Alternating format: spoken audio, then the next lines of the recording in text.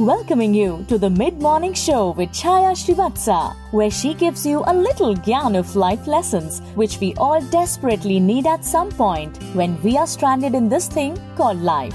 Go to think of it, there is no school for this. Priceless words coming up. Hello and welcome to my mid-morning show. This is going to be on LOL, Lessons of Life. Let me start with stress. Why stress?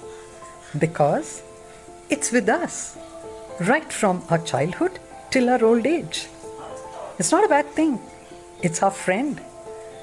As long as we understand what it's all about, where it's coming from, how to deal with it.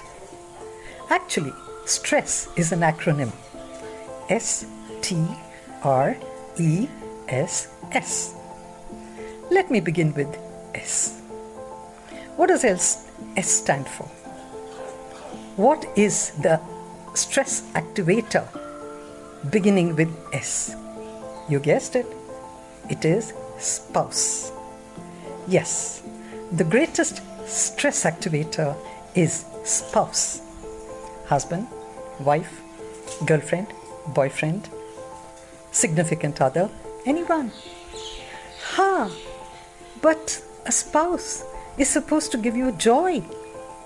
Yes, but this joy is attacked by a terrible enemy. Two enemies. They are called ego and expectations. Yes, it is the ego which drives us to have expectations from each other. And that is the stress activator, not the spouse himself or herself. It is our own ego which expects from them. Okay? So that is the reason why we have stress. Nothing more than that. So, spouse can become a joy if we have a stress buster. And what is that stress buster? Sense of humor. If we can laugh off all little irritants which we turn into major stress factors, how nice life would be. So my dear friends, learn to laugh. Laugh at the little things that earlier annoyed you, irritated you, gave you stress.